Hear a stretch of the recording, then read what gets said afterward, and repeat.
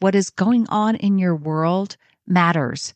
And the rate of change, how much time and attention that you can spend on making progress on these goals, it does matter. We have to be invested by incorporating the ideas of our mentors with confidence in knowing our own lives and what will and won't work for us at any given time. It means taking things slower, remaining mindful, and not throwing in the towel during challenging times, whether it be days, weeks, or months. That's okay. And we can see our progress here if we look for it by changing how we think about our timeline and how we do it. All right, everyone, take your seats or lace up your sneaks. We're about to get started. Welcome to the Change Academy podcast. I'm your host, Monica Reinagel, and in this show, we talk about what it takes to create healthier mindsets and habits in our own lives, as well as how we can create healthier communities and workplaces. Whether you're working on your own health and well-being or promoting healthy behaviors is your job, we're going to talk about what works, what's hard, what's needed, and what's next. Let's jump in. You probably noticed that the voice you heard at the very beginning of this episode was not mine.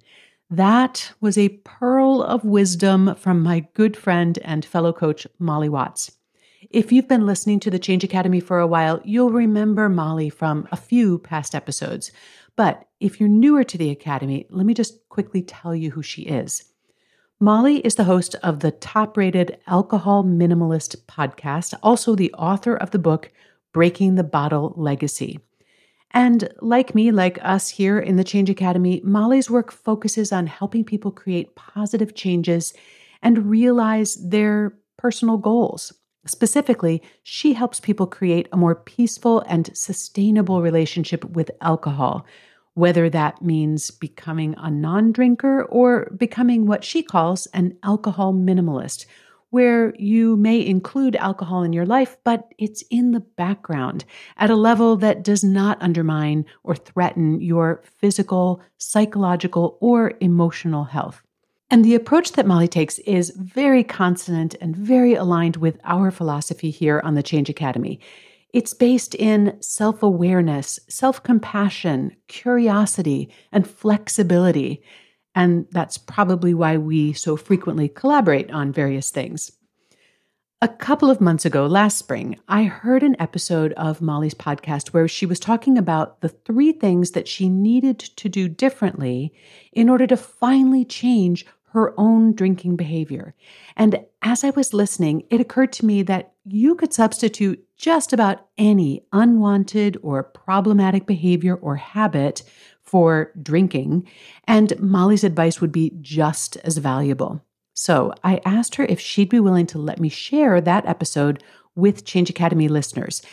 Not only did she graciously agree to that, but she has also offered to give a free digital copy of her book, Breaking the Bottle Legacy, to any Change Academy listeners who would like one. This is the full-length book that you can also buy on Amazon. So in the show notes, you'll see a link where you can get that. But now, let me turn it over to Molly, and then I'll be back afterwards with what were my key takeaways. But as you listen, I want you to think about how Molly's insights about changing her own drinking behavior could apply to a behavioral pattern or habit loop that you may have struggled to change. Here's Molly. Today, I'm going to talk about 3 things you need to stop doing to achieve your goal of a peaceful relationship with alcohol. These are 3 things I had to stop, that I had to stop doing to achieve my goal of a peaceful relationship with alcohol. Here they are. Number 1, I had to stop overwhelming myself and making change harder. Number 2, I had to stop making my drinking a moral decision. And number 3, I had to stop taking away my main coping mechanism, my daily drinking, without replacing it with a skill set to manage stress, anxiety, and other negative emotions. Let's dive into each one a little more. What do I mean when I say that I had to stop overwhelming myself and stop making change harder? This is kind of 2 things wrapped into one, but they feed on each other. In the past, when I was not successful with changing my drinking habit, I definitely approached change in ways that led to overwhelm and made change harder. How? Well, I tried to restrict and abstain from alcohol from a willpower mindset and a very perfectionistic attitude that meant I thought that nothing short of alcohol-free days or succeeding in a forced break from alcohol was good enough. I set myself up for quote unquote failure because I was unwilling to meet myself where I was. I relied on willpower and white knuckling my way to abstaining, which of course did not last. I could not keep it up forever. And intellectually, not only did I believe that about myself, that I couldn't keep it up forever, I also didn't really want to keep it up forever. I didn't believe that I never wanted to drink again. So all of my attempts to abstain or take a break felt really hollow. They didn't resonate with me. They felt like just a test, right, of my resolve and nothing more. And it was a test I very often failed. And when I failed to stick to these abstinence plans, I used it as an excuse to quit trying to change at all. I simply fell back into my old habit and believed my own thinking, which was that change was just too hard. Those were the thoughts I had. I, console myself with thoughts like, well, it's not that bad. I'm not an alcoholic like my mom. Everyone has a vice. Alcohol's just mine. Changing my relationship with alcohol forever meant doing things differently than I had always done them before. And even though it seemed very counterintuitive to me in the beginning. Now, what do I mean by that? I talk about making a doable drink plan. Doable is very important. My doable drink plan started with meeting myself where I was. I literally made a plan for the number of drinks that I was already routinely drinking, 3 or 4 even, sometimes 5 on weekend occasions. And when my brain wanted to tell me that it wasn't good enough, that I was never going to change this way, I literally had to tell myself, nope, stop. That is old Molly thinking. New Molly does not believe that way.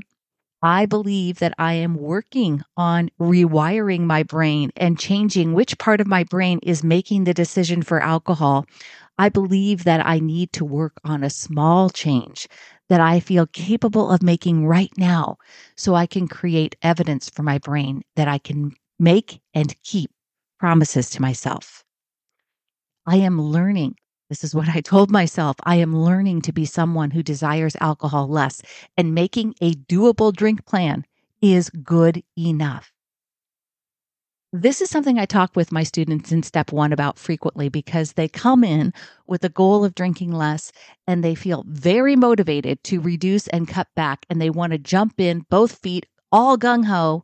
And I slow them down and I encourage meeting themselves where they are at. Now, that doesn't mean that we are going to stay where we are. It means that we are going to start here. We are going to actually make a plan ahead of time. And that plan is going to be something that you feel 80 to 90% sure you can follow.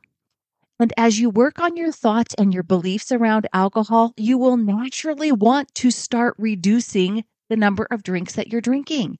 You will want to start including alcohol-free days. You will do this not from because you are feeling restricted or resentful of a plan that feels impossible. You will feel like you want to follow it because you are practicing new beliefs, and you will be focused on new thoughts that create feelings of motivation, optimism, and happiness about a plan that is substantially less than what you're drinking right now. For me, it was a long time before I incorporated alcohol-free days routinely into my weeks. Once I did routinely incorporate one alcohol-free day, it took me a while to add another alcohol-free day. But each time I made those small incremental changes, they were adding up and creating consistency in my new habits. And as I built new habits that aligned with my alcohol minimalist guidelines, the goal of having a peaceful relationship with alcohol became my reality. My lifestyle was a peaceful relationship with alcohol.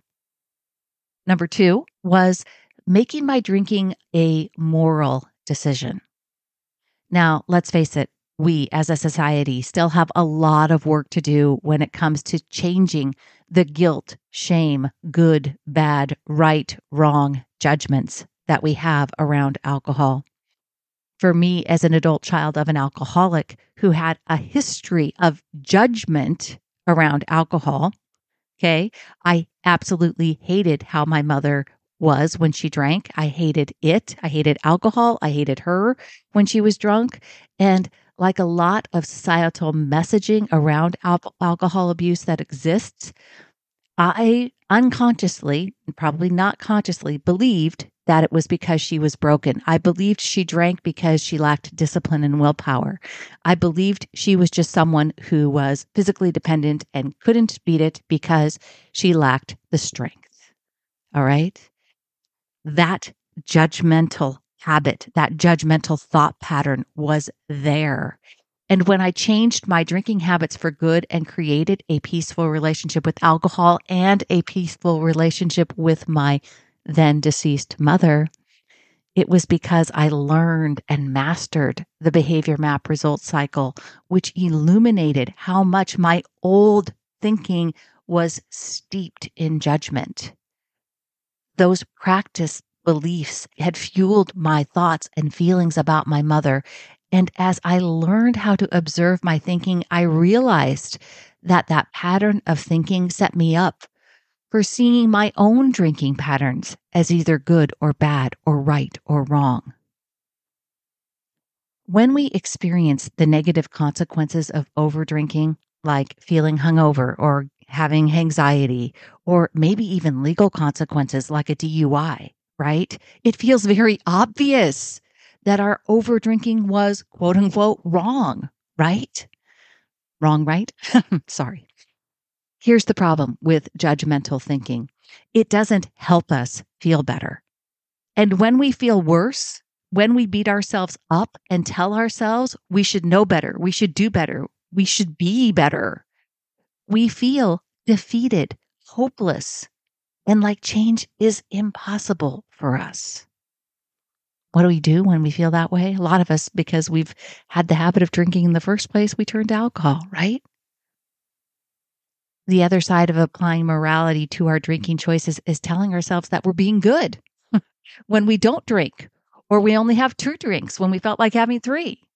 Now, I'm not saying that we shouldn't celebrate our successes, but we want to be careful with the language that we use. Thoughts are literally just sentences in our brains, so the language that we choose around alcohol is important. What we make our ability to keep our plans mean and the words we choose is important but when we need to be willing to set aside our judgment and just get much more neutral about alcohol. It also means that I needed to uncover my thoughts about alcohol being a reward, right?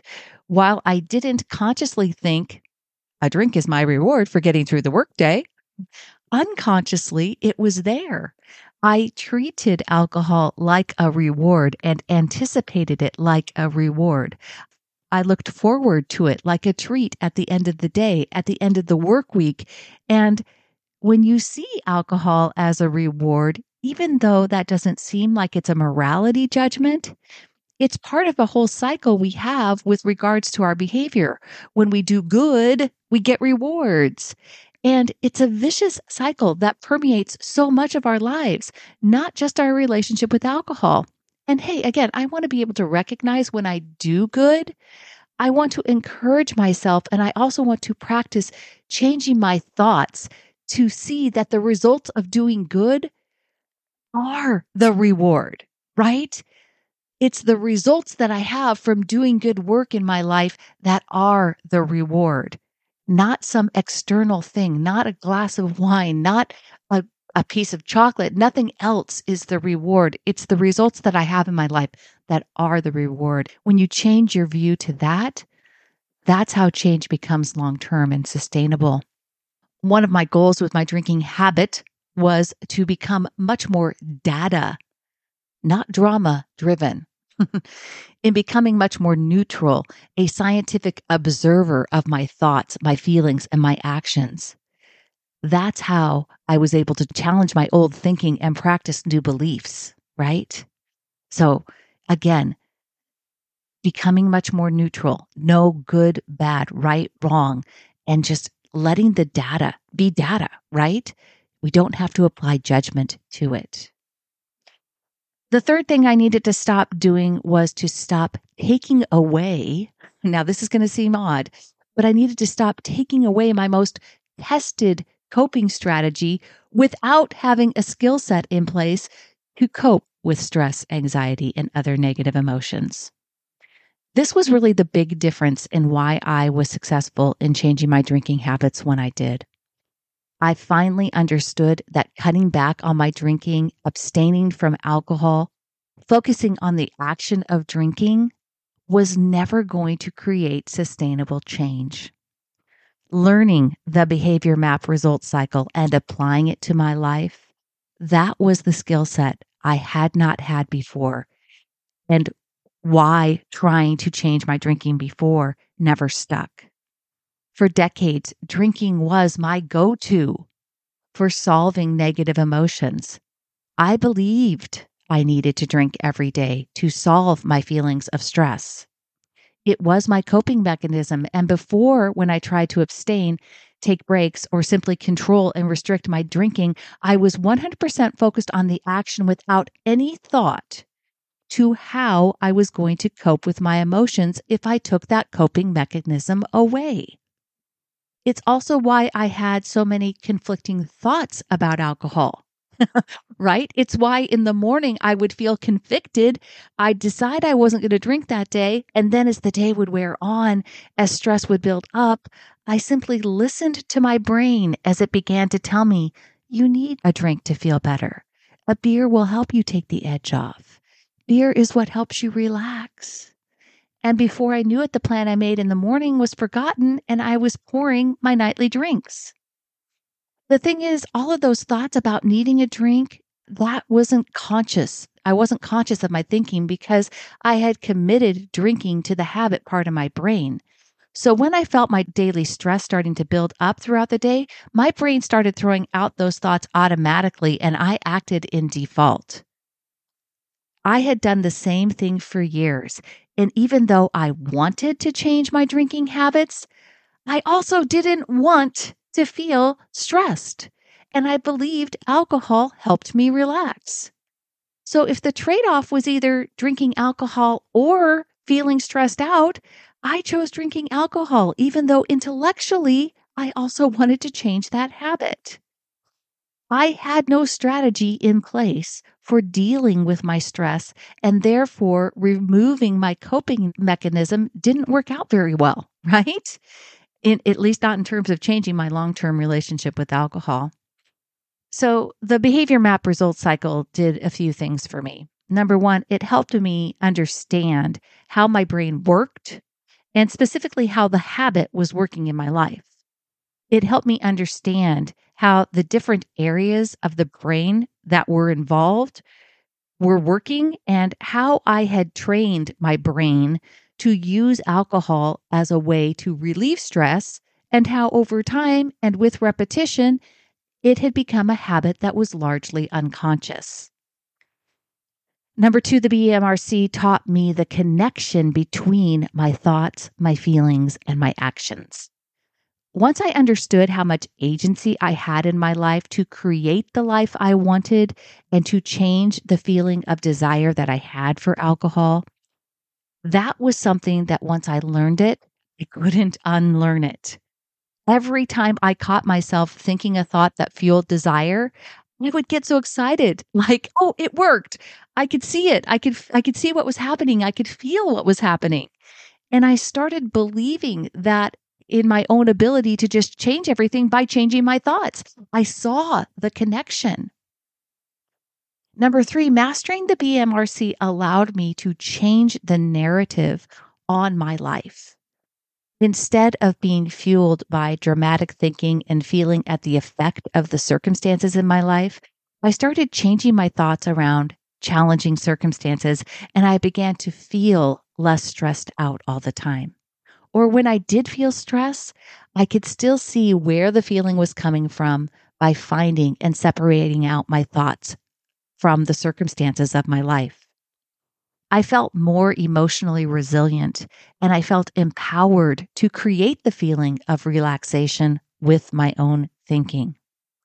Now, I still recognized, and I still recognize now, that there were things I could do in the short run when my brain seemed to be going into overdrive and feeling all the feelings, right? We all have those moments when we're feeling overwhelmed and we're just feeling the brain's going really crazy, right? Lots and lots of thoughts. But drinking alcohol daily didn't align with my long-term goals. And there were other things that I could do daily that did align, right? Like going for a walk, getting my morning light, taking a bath, listening to an audiobook. These are things that help my brain slow down, help me feel less stressed, right?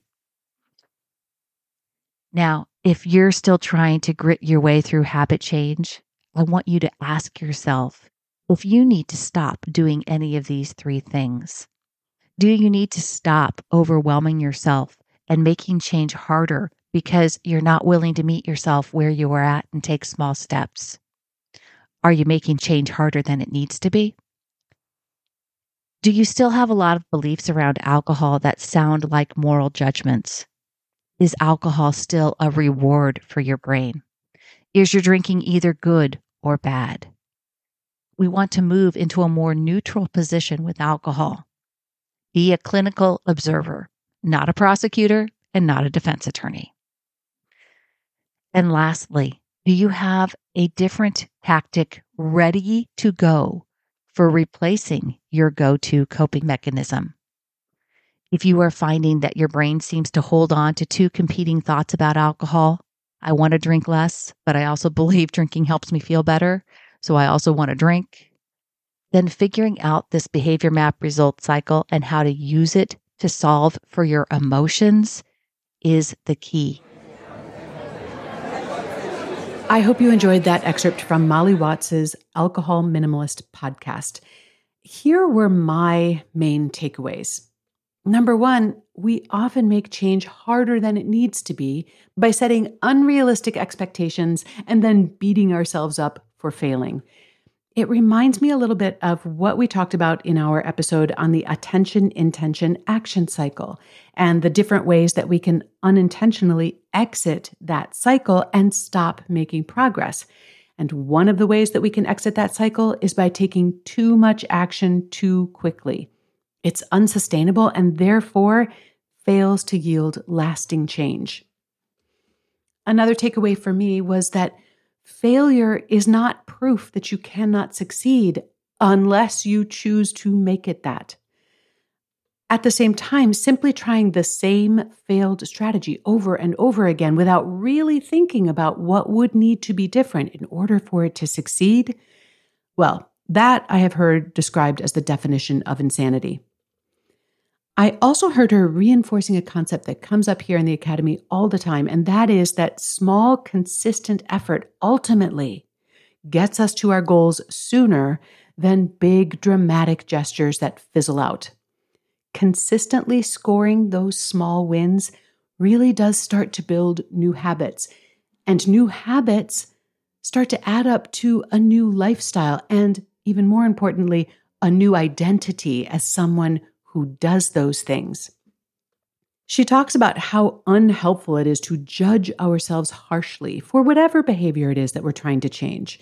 Now, Molly is talking about the shame and the guilt that's often associated with overdrinking, but people who struggle with overeating or overspending or any number of other self-destructive behavior patterns do the same thing. And this self-judgment is toxic to the process of growth and change. Instead, we need to approach ourselves and our behavior with curiosity and compassion. We need to take that neutral approach that Molly describes. And finally, if the behavior that we are trying to change is one that we are using as a coping mechanism, we're going to need to address whatever it is that we are using it to cope with. We can't just focus on stopping that behavior. We need to deal with whatever is causing our stress or our anxiety, whether those are actual circumstances or whether it's our own poorly managed thoughts or our unquestioned beliefs. And we also need to find other ways to give ourselves relief and comfort. Now, you heard Molly mention the BMRC, the Behavior Map Results Cycle. If you're curious to hear more about that, you can read more in Molly's book, Breaking the Bottle Legacy, which you can download for free from the link in the show notes. Thank you so much to Molly Watts for that generous offer, and also for allowing us to share this excerpt from the Alcohol Minimalist podcast here on the Change Academy. Thanks for listening. All right, thanks everyone. This has been the Change Academy podcast with Monica Reinagel. Our show is produced by me, Brock Armstrong. You'll find links to everything Monica mentioned in today's episode in our show notes, as well as on our website at changeacademypodcast.com, where you can also send us an email or leave us a voicemail. If you're finding this podcast helpful, we hope you'll subscribe, or even better, give our show a rating or review in your favorite podcast app.